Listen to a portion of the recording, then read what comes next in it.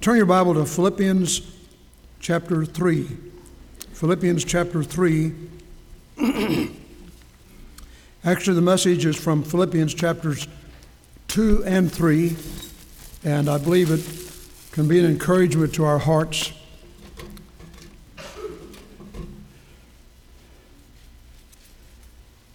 Jesus said, "Let your light so shine before men, that they may see your good works and glorify your Father which is in heaven."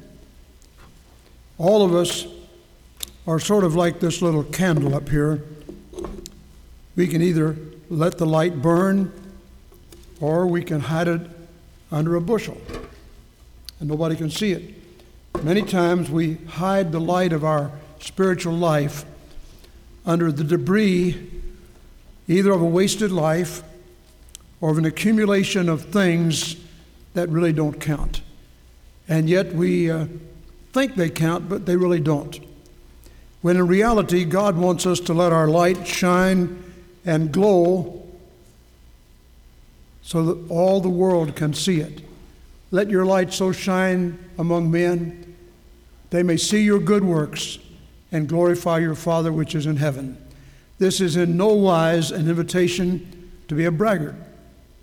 It simply says when you go around as a light in a dark world, it will light people's paths, and they will see it, and they will come to that light and will want what's in the light.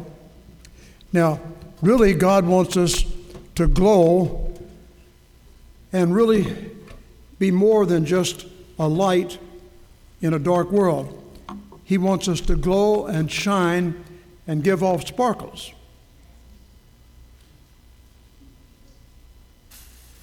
Like that. And when we do that, all those sparkles go into somebody's life. They count for eternity. And Jesus said, "Let your light so shine before men, that they may see your good works and glorify your Father which is in heaven." That passage we read from Philippians chapter 3, Brother Matt read it a little while ago, that I may know him and the power of his resurrection, the fellowship of his sufferings, being made conformable unto his death, even the death of the cross. Now, God wants us to let that light shine before people. The only way we can do that is to really know him. How are we going to know him? Caleb, come up here just a minute. Will you help me preach this morning? I want to show you something. Caleb, look, just put your hands out here. Both of them together. All right, look. Well, just one. Now look. I've got that hand tied. See if you can get out of it. See? He broke it. Now watch.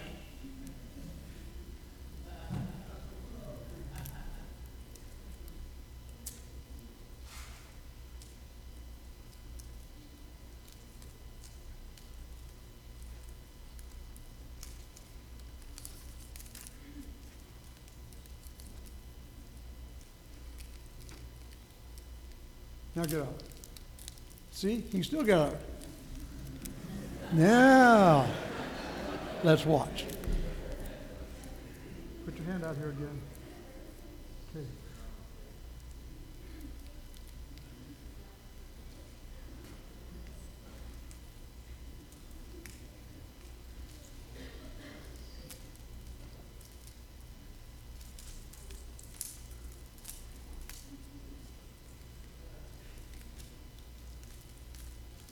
Can't even hardly get my hand out. Now watch what he's going to do. This is totally unrehearsed. Now get out. It's a little bit harder, but he's getting out of it. Now watch.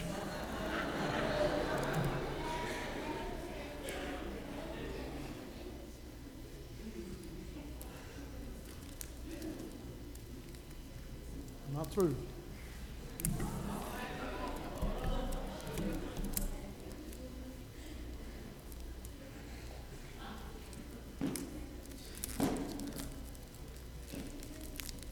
I'm not through.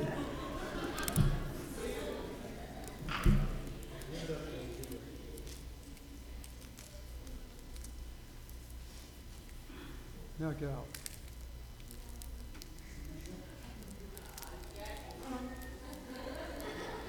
Get the whole hand out.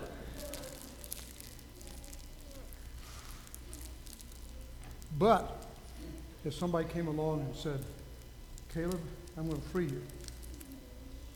They got some scissors and just pull them out. And break the power of this cord. And your mother can get the rest of it off. She's not mad at me for tying you up. Now, you can get the rest of it off. What I'm trying to show you is one little piece of tape or thread can hurt us. We probably can get rid of it. It's like a drink of alcohol. You can take a drink and break it. Take another drink and break it. Take another drink and it's a little bit tighter. You don't want to drink it so much. Then pretty soon it gets on and on and on and on and on and on and on. You can't hardly break it. You need somebody to help you. That's the way with sin. He breaks the power of canceled sin and sets the prisoner free. His blood can make the foulest clean. His blood availed for me. And when we let Jesus get into our lives and help us, He's the one that helps us. That I may know Him and the power of His resurrection, the fellowship of His sufferings, being made conformable unto His death, even the death of the cross. Now, in order to understand this passage, it comes in twofold. I'll preach another second message from this passage, maybe 2 or 3 Sundays. Next Sunday we have some special guests, and tonight we have a deacon ordination. I want to go back to chapter 2 and show you how we're going to know Him. We have to know who He is to begin with. In chapter 2, beginning of verse 5, let this mind be in you, which was also in Christ Jesus, who being in the form of God, thought it not robbery to be equal with God, but made Himself of no reputation, took upon Him the form of a servant. Being found in fashion as a man, He humbled Himself and became obedient unto death, even the death of the cross. Wherefore God also hath highly exalted Him and given Him a name that is above every name, that in the name of Jesus every knee should bow, of things in heaven and things in earth and things under the earth, that every tongue should confess that Jesus Christ is Lord, to the glory of God the Father. If we're going to know Him, we have to know who He is. And there's no better passage in the entire Bible that tells us who Jesus is than chapter 2 of verse 5. Being in the form of God, He thought it not robbery or something to be held to at all costs, but made Himself of no reputation. He left the glory of heaven, came to the gory place of Golgotha.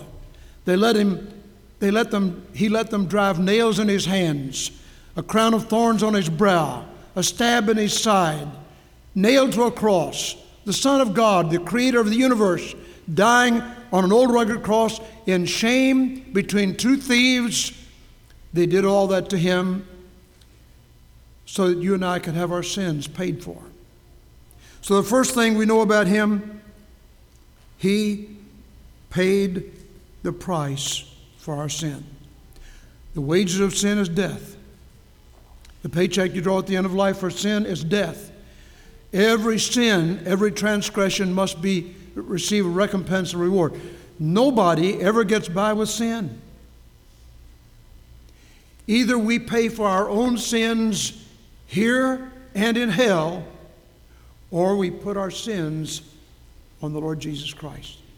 And when Jesus died on that cross, all of our sins, all of your sins and my sins, the sins of the whole world were put on Him that day. He paid the price for our sins. I put tape around Curtis's hand. At first he could break it. That's the way sin is. You sin a little bit, you can break it. Sin a little bit more, you can probably still break it. After a while, sin gets so part of you that it consumes you, and it takes you down, down, down to a wasted life and a wasted eternity. An eternity where there's no God. The fool has said in his heart, there is no God. Really, if you look in the scripture in that passage in Psalms, what it really says, the fool has said in his heart, no God. The word there is in italics, which means it was not in the original. They added that to make it have more running power. But the fool has said in his heart, no. There may be a God, but no God. I'm not going to trust you. I'm not going to serve you. I'm not going to live for you. I'm not going to honor you. Well, Jesus died for that sin also. In Revelation 5, they found the scroll that was going to tell all the things that were yet to happen. Nobody in heaven or in earth could open that scroll. John sat down and wept because nobody could be found. Then somebody came and said, John, don't weep. The elder of the tribe of Israel, he has prevailed to open the seal and to break the seals thereof. And Jesus came and broke the seals. That's what he does to your life. He breaks the power of canceled sin. He sets the prisoner free. His blood can make the foulest clean. His blood availed for me. There was none other good enough to pay the price for sin. He only could unlock the door of heaven and let us in. You want to know Jesus? You know he paid the price for your sin. Now, you're not going to understand him unless you know how terrible sin is. Sin is a horrible monster. God hates cursing. God hates stealing. God hates sexual sins. God hates deliberate sins. God hates deceitful sins. God hates sin. But Jesus loves the sinner. God so loved the world that he gave his only begotten Son, that whosoever believeth in him should not perish but have everlasting life. And when we put our trust and faith in Jesus, he forgives and cleanses because he paid the price for sin. Secondly, he put away the priestly system. In the scripture, especially in the Old Testament, when a man sinned, he would take an animal, maybe a little lamb or sometimes a goat or some kind of animal, would offer it as a blood sacrifice on the altar. The altar was the Ark of the Covenant. Once a year, the priest would go beyond the veil and offer a blood sacrifice on the altar of the mercy seat, which was over the Ark of the Covenant.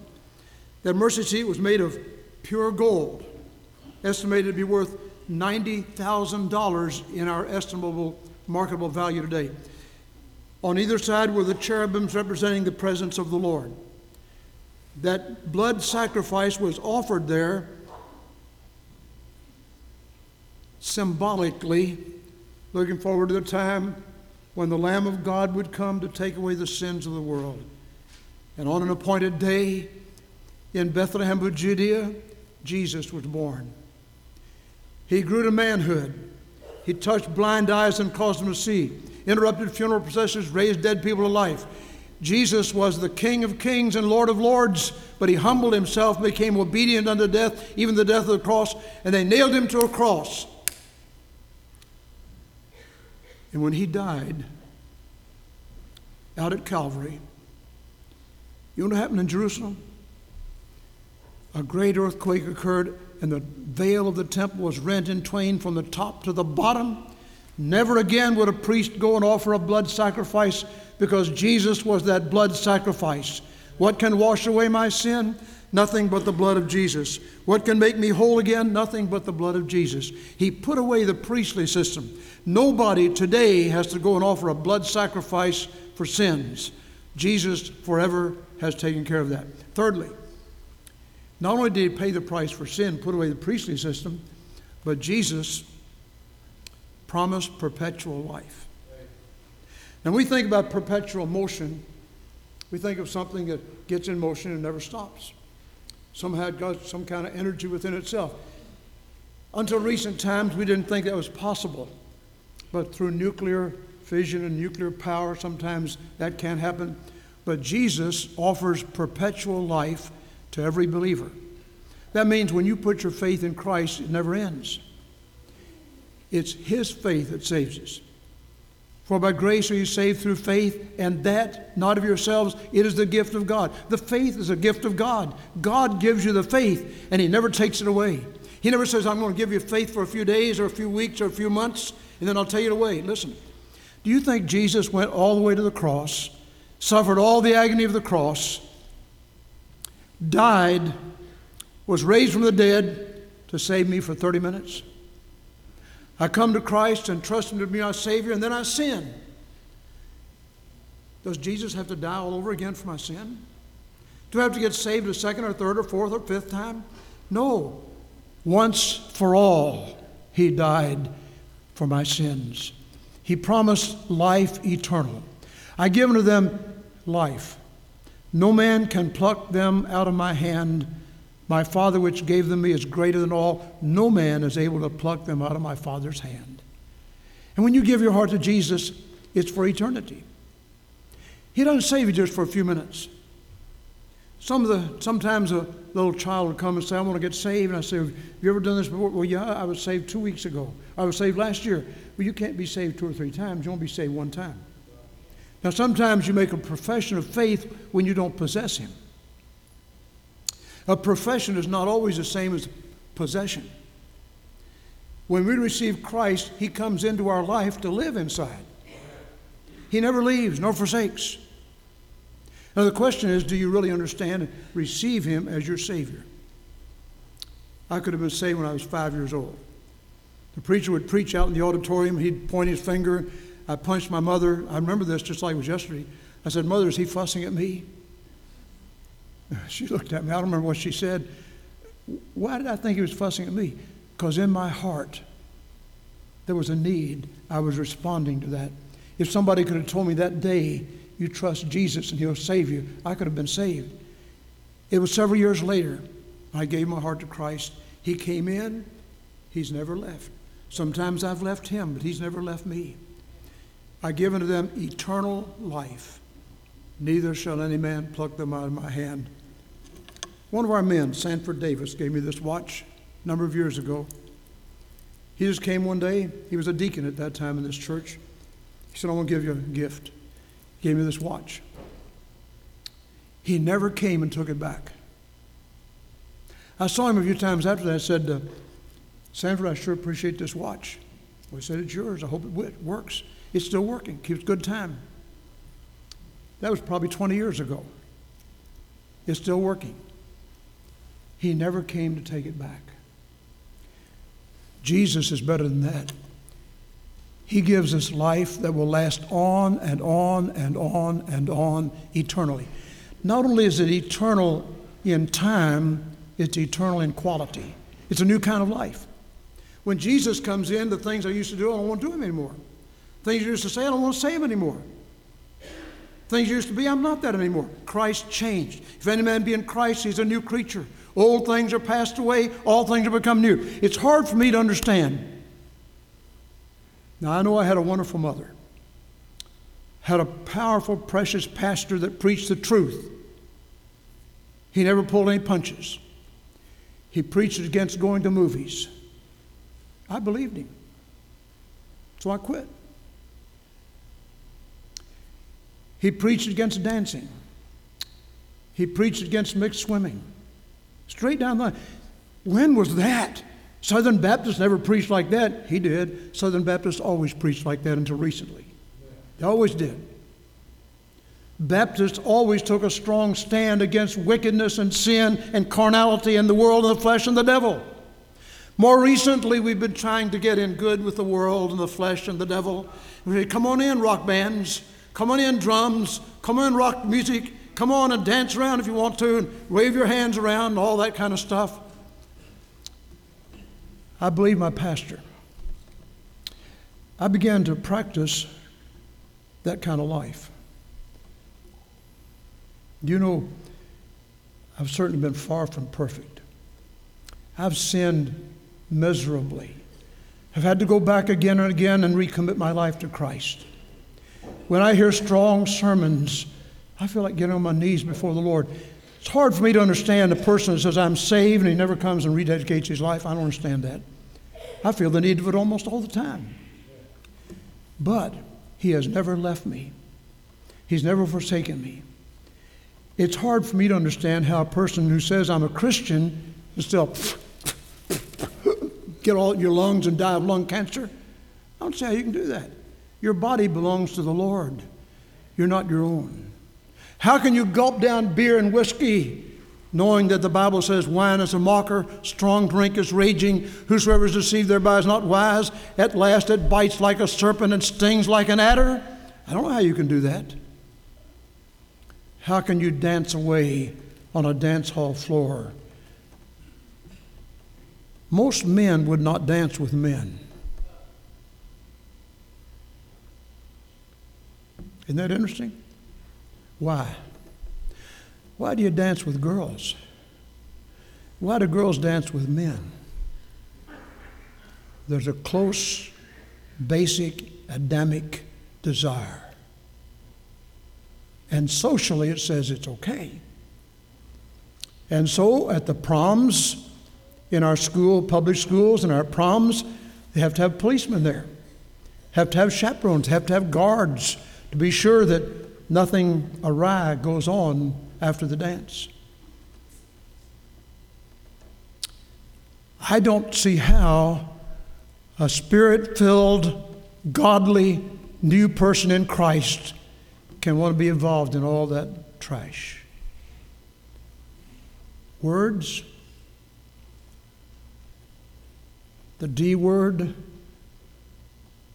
the H word, the S word, how can they come out of a believer's mouth unless they're in his heart? The heart is deceitful above all things, desperately wicked. Who can know it? If any man be in Christ, he's a new creature. When those things get the upper hand in our lives, we need to make a beeline for the altar and ask God to forgive us and cleanse us. And we need to do that often. Probably every day in our homes. He promised perpetual life. Last of all, I'll be through in a moment. You don't know who Christ is, that I may know him, the power of his resurrection, we have to know who he is. He's the one that gives power to close the door of hell and open the door of heaven. He gives power for a new life. I don't have to do it any longer. I don't have to go on cursing any longer. I don't have to go on drinking anymore. I don't have to go on swearing anymore. I don't have to go on with a trashy life anymore. Christ has changed me from the inside, not just the outside. You see, the inside gets changed quickly, the outside slowly. I've told you before about a dear man in our church that had a drink habit when he got saved. That lasted a long time. He was ashamed of it. We talked often about it. I took him to get some dry out time at one of the hospitals and so on. And he still had got back with it again and again and again. I talked to him, do you know for sure you're saved? Yes, I'm saved. Christ's in my heart. But he said, I'm miserable with this thing. I want to quit it. Finally, one day he called me. He said, I'm quitting it. I'm through with it. I've thrown away the last bottle. I'm not going to drink anymore. He meant it. The last maybe 10 or 12 years of his life, he helped me in so many things. In spiritual ministries, a great blessing. He told me shortly before he died, I was saved a long, long time ago, but I didn't give my life to the Lord until about 10 or 12 years ago. Listen, Christ can come into your heart, and you can still cling on to the old things on the outside, but he gives you a new heart so you don't want to do those things. And when you find yourself doing them, you're upset with your heart, and you come to the Lord and ask God to forgive you. He gives you power to overcome sin. He gives you power for a song. I have a song that Jesus gave me. It was sent from heaven above. There never was a sweeter melody, the melody of love. In my heart there rings a melody of love. Brother Bob gets our Sunday school class to sing. Brother Chris gets our congregation to sing. The choir sang beautifully this morning. Kenny came up here and sang from his heart. Others have done that. Brother Austin plays with the trumpet. And, God gives you the power to do that, the power to sing. There was a young man in our church years ago. He'd sit right over here where Noah is sitting. And I noticed he never sang. I said something to him one day. He was a Christian. He had rededicated his life. Matter of fact, he had offered his life to the Lord, but he never sang. I said, I won't call his name. I said, why don't you sing? Oh, I don't have a voice. I can't sing. He married a beautiful girl who also sang. And I noticed that after a while, his mouth began to move. Many years ago, I was in a revival meeting at his church. Sat on the platform with him. Somebody was leading the singing, and he was sitting right by me, and he sang beautifully. I turned to him and I said, I called his name. I said, I thought you told me you couldn't sing. He said, that's before Jesus took over. He was saved, but he didn't let Jesus take over. When you let Jesus take over, he gives you a song, and you're not ashamed of it. You may sing like this, what can wash away my sins? Nothing but the blood of Jesus. Or you can sing, what can wash away my sins? I don't know what kind of voice he'll give you, but you'll have a song that you want to sing. And then he gives power to bar the door of hell. Listen, when you're really born again, you don't have to go to hell. You don't have to be scared every time you hear a sermon, well, I better get saved again. No, no. If Jesus has really come in, he's there to stay, that I may know him and the power of his resurrection, fellowship of his sufferings. How are you going to know it? You have to know who he is. He breaks the power of sin. He paid the price for sin. He put away the priestly system. He promised perpetual life. He provides power sufficient to open the door of heaven. When you come to the end of the way, and all of us are going to get there one day, either Jesus is going to come in the air and take us, or that may happen any moment. Could happen today. Wouldn't that be glorious if all of a sudden Jesus would come and we'd all go up? I don't know what would happen. I hope everybody would go. Is there anybody here who would not go? Examine your heart. If you're not saved, you'll stay here. You go through the awful tribulation period. When Jesus comes and he takes us home, or we lie down in the valley of the shadow, and somebody comes by and says, well, how you doing?